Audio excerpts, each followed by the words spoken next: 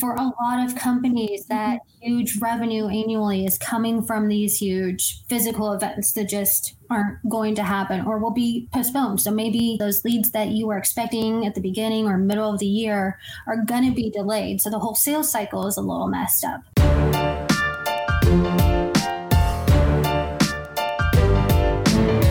You're listening to the Flip My Funnel podcast, a daily podcast dedicated to helping B2B marketing, sales, and customer success professionals become masters of their craft. It's Monday, and in these episodes, you'll hear Sangram interview incredible practitioners, thought leaders, and entrepreneurs within our community. And like Sangram always says, without a community, you are simply a commodity. Here we go. Annie, how you doing? I'm doing well, Sangram. How are you? I am really good. So we got Latasha. Latasha has been a long-time listener of LinkedIn Live, so it's awesome. Latasha, thank you so much for being there. We got Michael from Hartford. We got Muhammad from Digimind, Akash from Australia. We got Jordan. Jordan, tell me where you're from. But just like a lot of really incredible people just to jump in. So I'm loving doing this Monday and Wednesday, just talking to great people, great marketers. So Annie, why don't you share a little bit about yourself, what your company does, the size, and then we'll jump into this very topic that is, I feel, really top of mind for a lot of people. How do you go from physical events to digital events and do it the right way? Yeah, sure. So I actually work with Genesys, which is a global company. We do call center technology. So we've been very busy, as you can imagine. And we are a global company. We have about 6,000 employees. My marketing department globally is around 300, probably a little bit more than that. And we serve around 11,000 customers. So large global footprint. Yeah. Definitely busy. And then for me, myself, I'm the Global Digital Engagement Manager, which is a fancy way of saying that I run the global digital events. So podcasts, webinars, live demos, all sorts of things. And now a lot of virtual events. That is great. So tell me the life you were having before all of the craziness started. And the life now that this is the new normal, as people say. Yeah. So we had a pretty set process of how we ran everything globally. I worked with a lot of our regional managers to help them, to empower them. How do we get all of these digital events? We had a great calendar set up. We had a wonderful process that's now been completely revamped.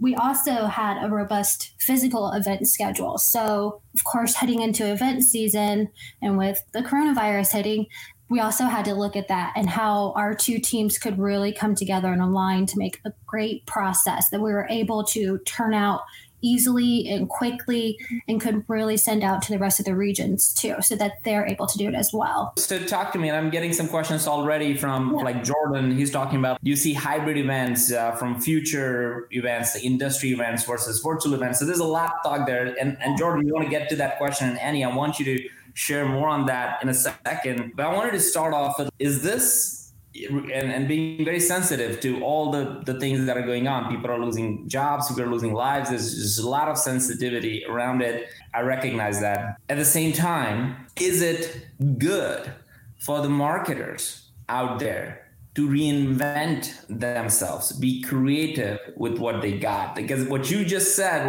is probably the story of almost everyone. To give me a thumbs up or like if that's how your organization has been, is like, hey, we're doing 20 events this year. We're gonna have 5 ebooks. We're gonna have a weekly webinar. We're gonna have it's just a set in stone, on motion. I'm not necessarily saying autopilot, but for the most part, it's an ongoing thing. And all of a sudden, I feel we got just hit by a truck and we're like, wait a minute, what just happened? So I'm just wondering, are you, as a brilliant marketer, are you looking at this as, what, good?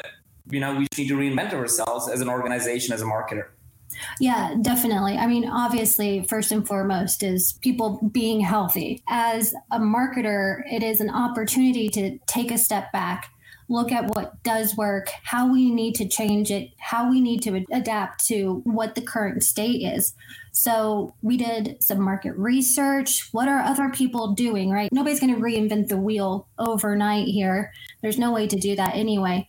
So what are other people doing? What are some great ways to do this virtual living now that we're all having to do, but still make it effective, still make it interactive? How do you kind of replicate those physical events that people travel miles for, pay lots of money to go see? How do you make that as important virtually?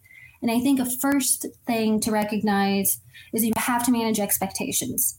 Doing something virtual, even like what we're doing now, will never replicate me coming to your booth, shaking your hand, getting one of your books, this is never gonna fulfill that. But it makes a nice bridge. We can do something in the meantime until we are back to a different normal where people are allowed to be around each other again.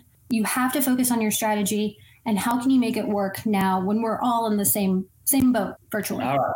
So let's just get into it. Hey, Allison, good to see you. And she's from healthcare industry. And I think healthcare industry is like having a completely different. So feel free to start asking questions. I really think Ali has a really unique perspective around events and how they're thinking about it. So Ali, how are you thinking about events, your organization thinking about events? Just talking with my physical events team, really kind of determining what are the main points to the big events. Why do you put this on? What are you telling people? What's the messaging?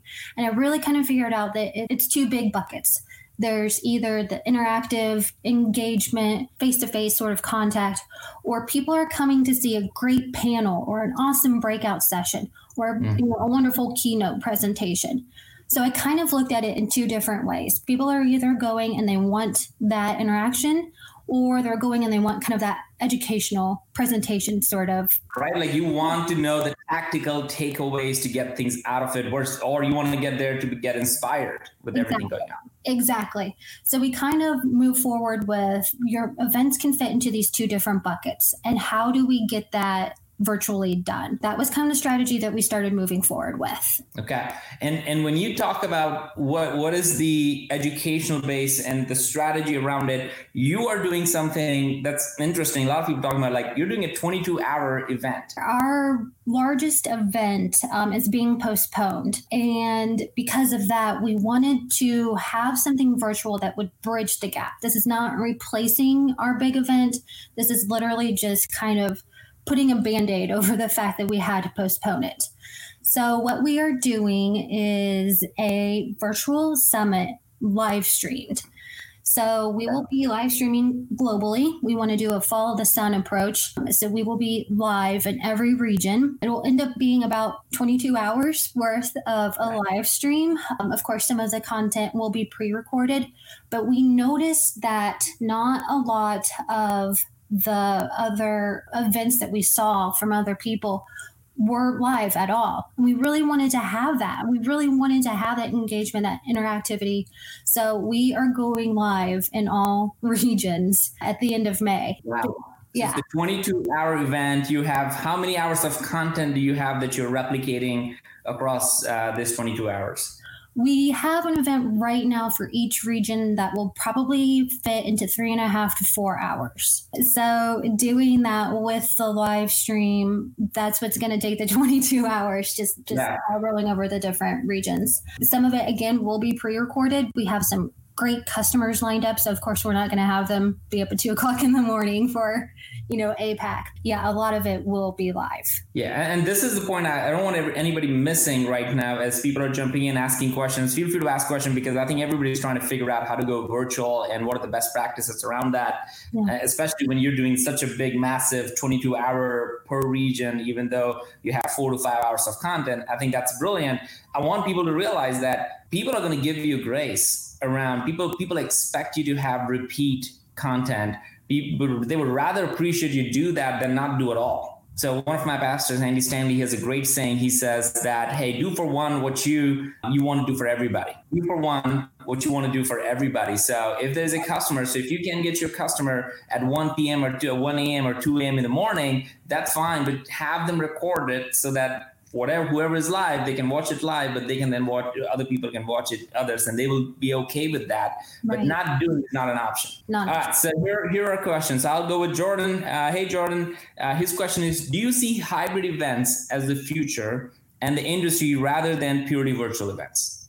Yes, I do. I think, hopefully once everybody is healthy and we can get back to a different normal, we're all going to be craving, I think, going to conferences. Yeah. Yeah, right? Like we're going to want to be social, I think, hopefully. Definitely hybrid. And I think the whole format of how we do hybrids and virtuals will definitely change. So, and my thoughts on this, Jordan, is I think that should be the case. In some ways, it's already there. Like when you talk about like doing webinars and podcasts and what we're doing LinkedIn Live, it's not like we didn't do that as a society. I just think we're just double downing on that because there's no other thing we could do. This is what we could do. But events is part of it. What I do think that people are going to be better at washing hands, and it's a good thing. I learned how to really wash your hand. And I think people are going to be more respectful to other people. Somebody is sick, we keep saying that, hey, don't come to work from home. Or if somebody's sick, don't do certain things.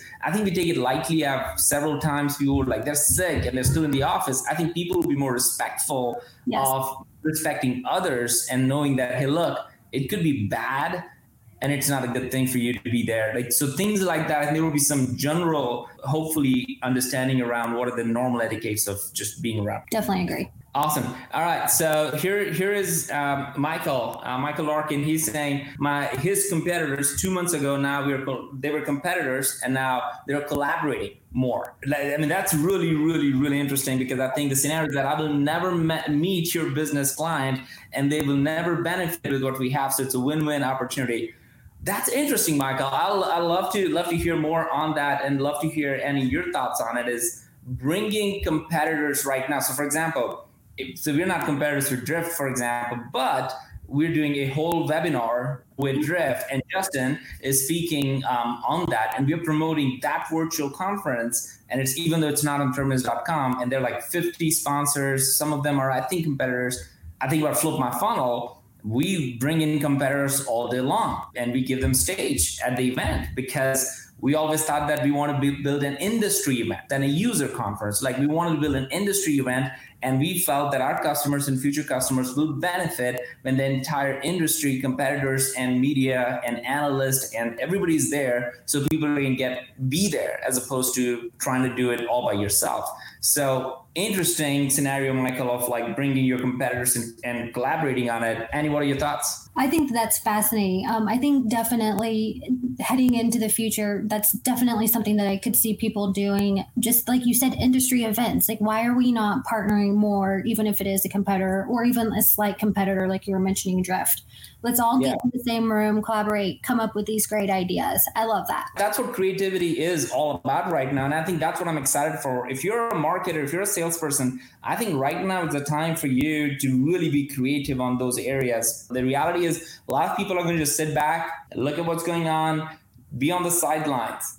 And the companies and individuals that actually take the step and do something about it, I think they're going to see a massive benefit for their personal brand and their company's brand. So I love, especially like what Justin is doing with the whole brand things. That's pretty cool. Another question coming in. This is interesting. So when you think about marketing and sales, is the relationship between marketing and sales changing as a result of not having that many events? Yes, I think it is. I know for a lot of companies that huge revenue annually is coming from these huge physical events that just aren't going to happen or will be postponed. So maybe those leads that you were expecting at the beginning or middle of the year are going to be delayed. So the whole sales cycle is a little messed up.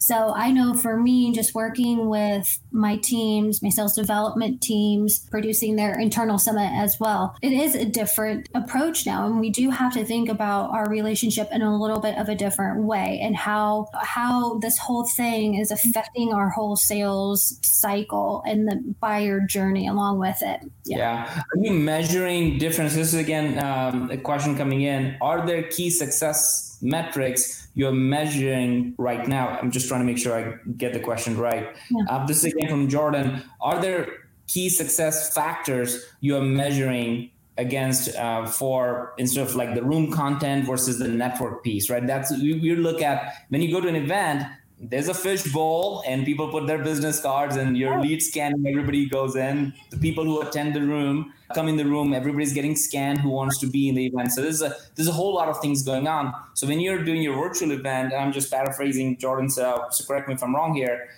are you actually checking in people in different sessions? And do you know, or is it like, hey, no, it's all the people attending all the events, even if they're not? Right. Yeah. No, metrics is definitely an interesting thing, especially because we're creating these events that we haven't created before. So there's no benchmark. There's no metric for me to look at from last year's event. We are still trying to get as many metrics as possible. And yeah, we do want to know who's going to which breakout session, who's going to which keynote, how long are they spending there? Are they asking any questions? Did they download any of our resources listed? So yeah, that is something that we really want to track because again, you aren't getting the badge scans. You aren't getting the cards in the fishbowl. So how else do we know? And yeah, those are definitely something that we want.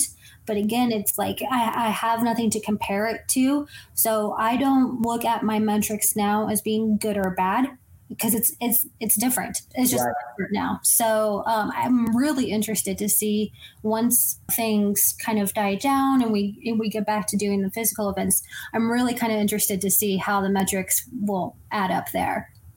So that tells me two things. One, in some ways, you're actually getting more information than you would at a physical event. Yes.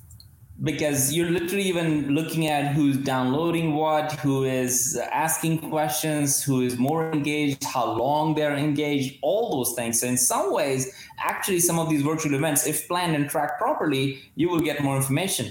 The other thing that I'm seeing, and we're doing that Terminus right now, we're doing, instead of doing just a massive event, like we're partnering with some companies to do a massive event, we're now doing cohorts, 20 people. VIP events for 20 customers. We're not letting more than 20 people be in a cohort because we want conversations to happen. We want active participation to happen. This is something we never tried. Like we all have done webinars. Everybody knows how to do webinars. There's no secret there. You have, and we try to have like just conversations as opposed to slides. Like you can still, but it's still a webinar. It's still like you're not fully engaged and participating in that.